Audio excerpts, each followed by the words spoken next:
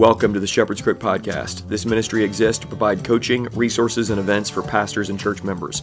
My name is Jared Sparks. Join me as I talk pastoral ministry, applied theology like manhood and womanhood, political theology, and cultural analysis with a little bit of hunting and fishing thrown in. I'm a husband, a father, and a pastor, and I'm here to remind you of the chief pastor and our King, Jesus.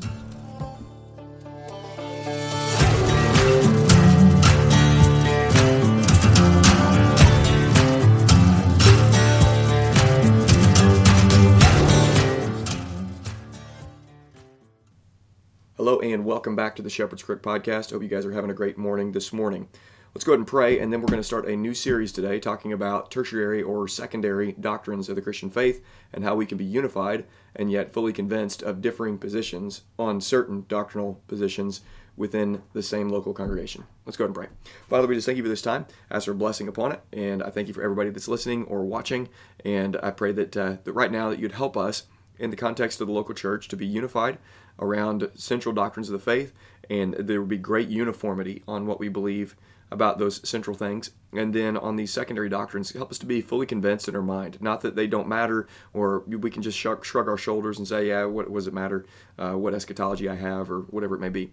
But help us to be also open-handed with our brothers and sisters who see things a little bit differently. So help us to know the difference between being a jellyfish and being convinced with a backbone that we can have differing positions on certain things. And just help us to know the difference. In Jesus' name, amen.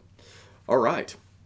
Well, before we get into that, I do want to make a few announcements. Number one, all the video content is now, instead of being on Gab TV, I was just informed that all the Gab TV content is going to be transitioned into a sort of a different kind of platform within that network. And so I'm going to have to download all of my Gab TV videos, 200 and something videos that I have posted, and I'm going to have to re-upload them onto YouTube, unfortunately, which means there's going to be a new YouTube channel. I've actually opened it, and I'm going to start publishing on the Shepherd's Crook YouTube channel.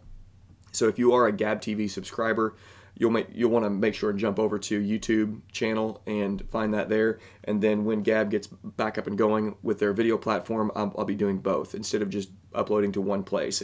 I kind of went all in, put the chips all in on Gab TV, and it didn't work out that great. So I'm going to have to switch back over and or switch over to uploading to YouTube and other platforms if I end up getting kicked off there or something like that. So you want to make sure and check that out. Also, membership, just want to remind you, if you want to become a member of the Shepherd's Crook, you can for $5 a month, and that gets you a monthly newsletter that comes to your mailbox every single month with a good old wax seal. And then you'll at the end of the year, you'll get all the video and audio content, and then also you'll get into the previous cohorts and the rites of passage material when that releases, and more of those are going to be releasing very soon. So if you want to do that, please reach out to me and I can get you on that list. And then finally, the Sons and Slaves podcast.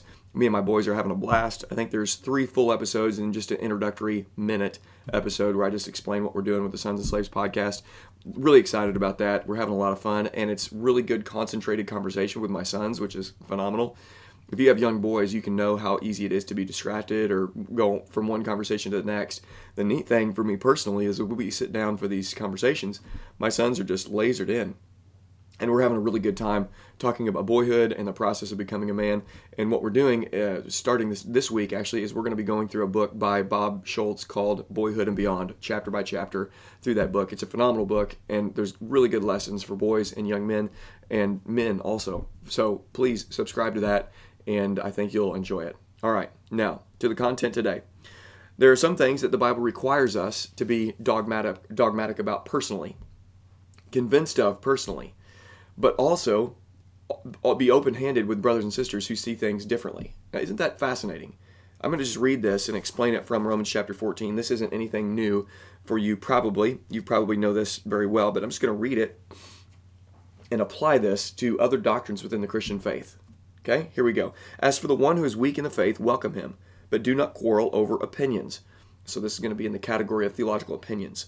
One person believes he may eat anything, while a weak person eats only vegetables, which everybody's like, yes, amen, so true. Let not the one who despise the one who abstains, and let not the one who abstains pass judgment on the one who eats, for God has welcomed him. Who are you to pass judgment on the servant of another? It is before his own master that he stands or falls. and he will be upheld and the Lord is able to make him stand. One person esteems one day better than another, while another esteems all days alike. Each one should be fully convinced in his own mind. The Bible is commanding us to be fully convinced in our own mind about things like food and days. One man esteems one day greater than the other. So he's going to cherish the liturgical calendar. He's going to be a hardline Sabbatarian. And another one is not going to cherish the calendar, like Spurgeon, and he's not going to be a hardline Sabbatarian. And each one should be fully convinced in their own mind. The one observes the day, observes it in honor of the Lord. The one who eats, eats in honor of the Lord, since he gives thanks to God, while the one who abstains, abstains in the honor of the Lord and gives thanks to God. So we're seeing these categories for us that are kind of bubbling up to the surface that require us to be dogmatic personally, but open-handed with others in the body of Christ. And it got me thinking, the two examples here are days. So we could think, again, to mention being a Sabbatarian or a Sabbatarian light or a non-Sabbatarian, or we could think about food convictions or drink convictions. And, R.C. Sproul has a really good talk on the tyranny of the weaker brother. And we don't need to be judging from the weak or the strong, and the weak should become strong. But in this passage, minimally, we get the understanding that there are some doctrines within the Christian faith that would fall into the opinion category that require us to personally be convinced. That means we have to study. That means we have to read the commentaries. That means we have to pray through all the passages, work through all the passages. And it's not that these secondary doctrines or opinions are unimportant, that we shouldn't be fully convinced in our own mind, or it just doesn't matter. We should study them out. We should wrestle through them and come to a conclusion and say, this is where I land on this particular doctrinal position. But I recognize that brothers and sisters in Christ are going to study this out, wrestle with this, and come to a different conclusion. So although I am fully convinced in my own mind, I recognize that my brother is fully convinced in his own mind, and he lands a little bit differently. So it got me thinking, what are the other doctrines then within the Christian faith that we can not just agree to disagree, but we can bless another person's position while simultaneously fighting and arguing in a good faith to pull off the Gospel Coalition things, the goofy conversations that they had.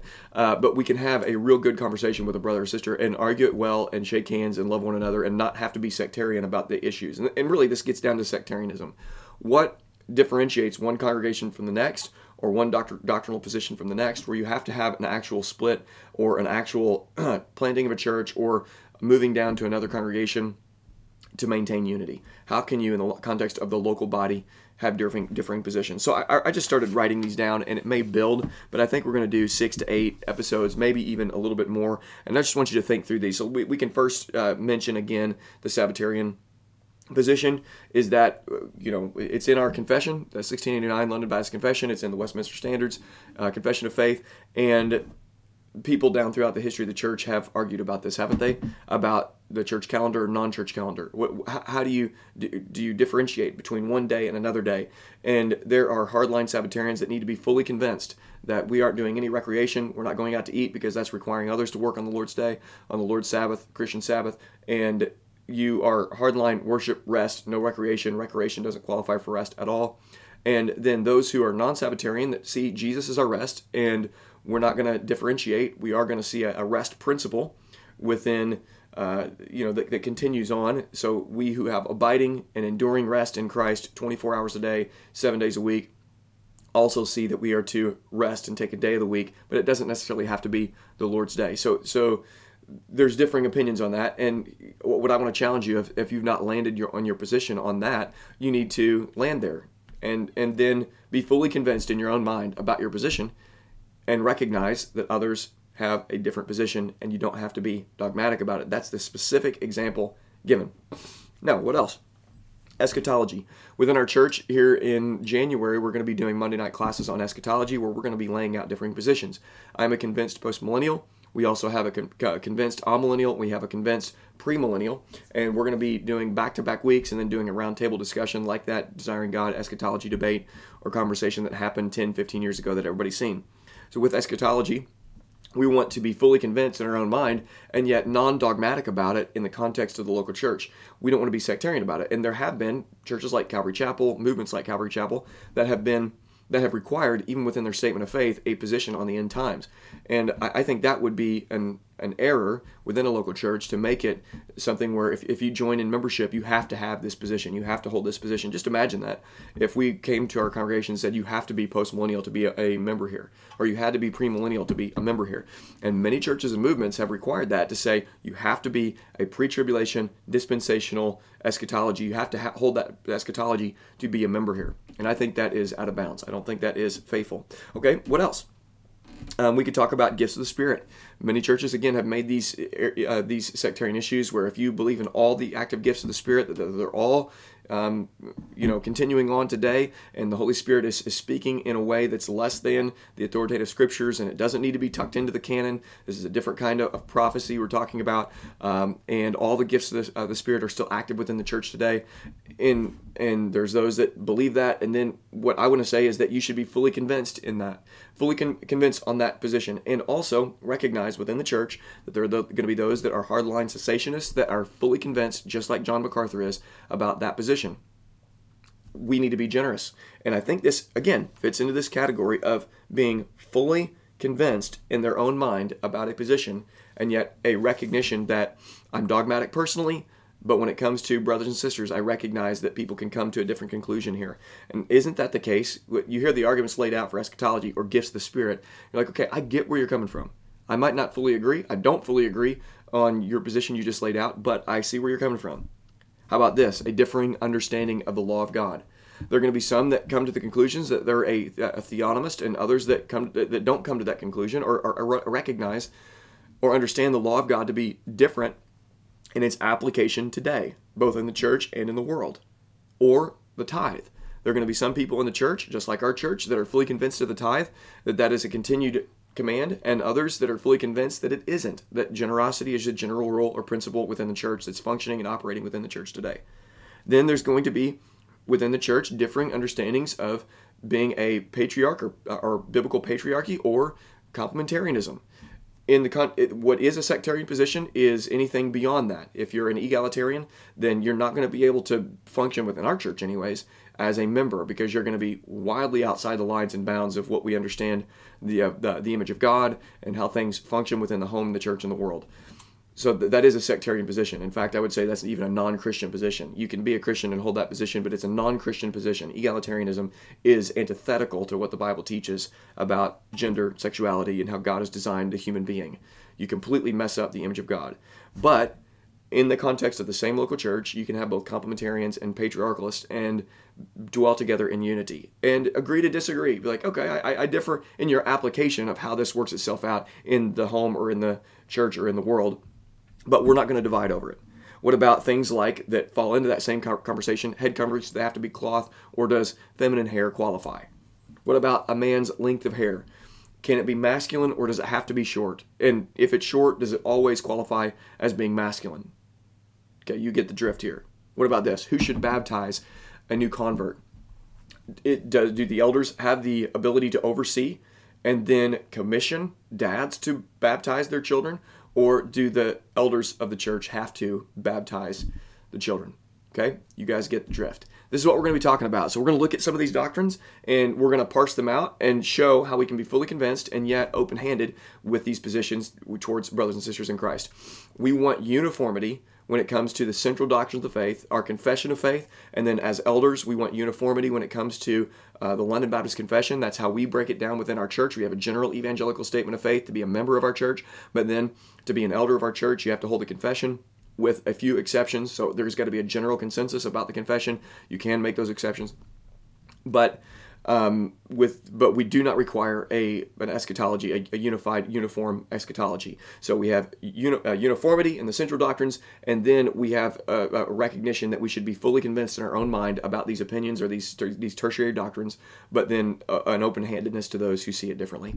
I hope that makes sense, and I hope it's helpful. I want to be thinking through these because there is a way that there is a command. There's a way to obey this command and not be a jellyfish. We're not talking about being a jellyfish or not being convinced or saying that somehow it doesn't matter what positions you hold. It does matter.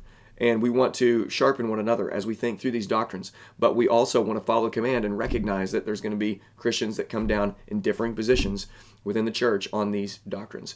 Okay, thanks so much for listening. I hope you have a great rest of your day. Please consider, subscribing if you haven't subscribed yet, and passing the podcast, the show along.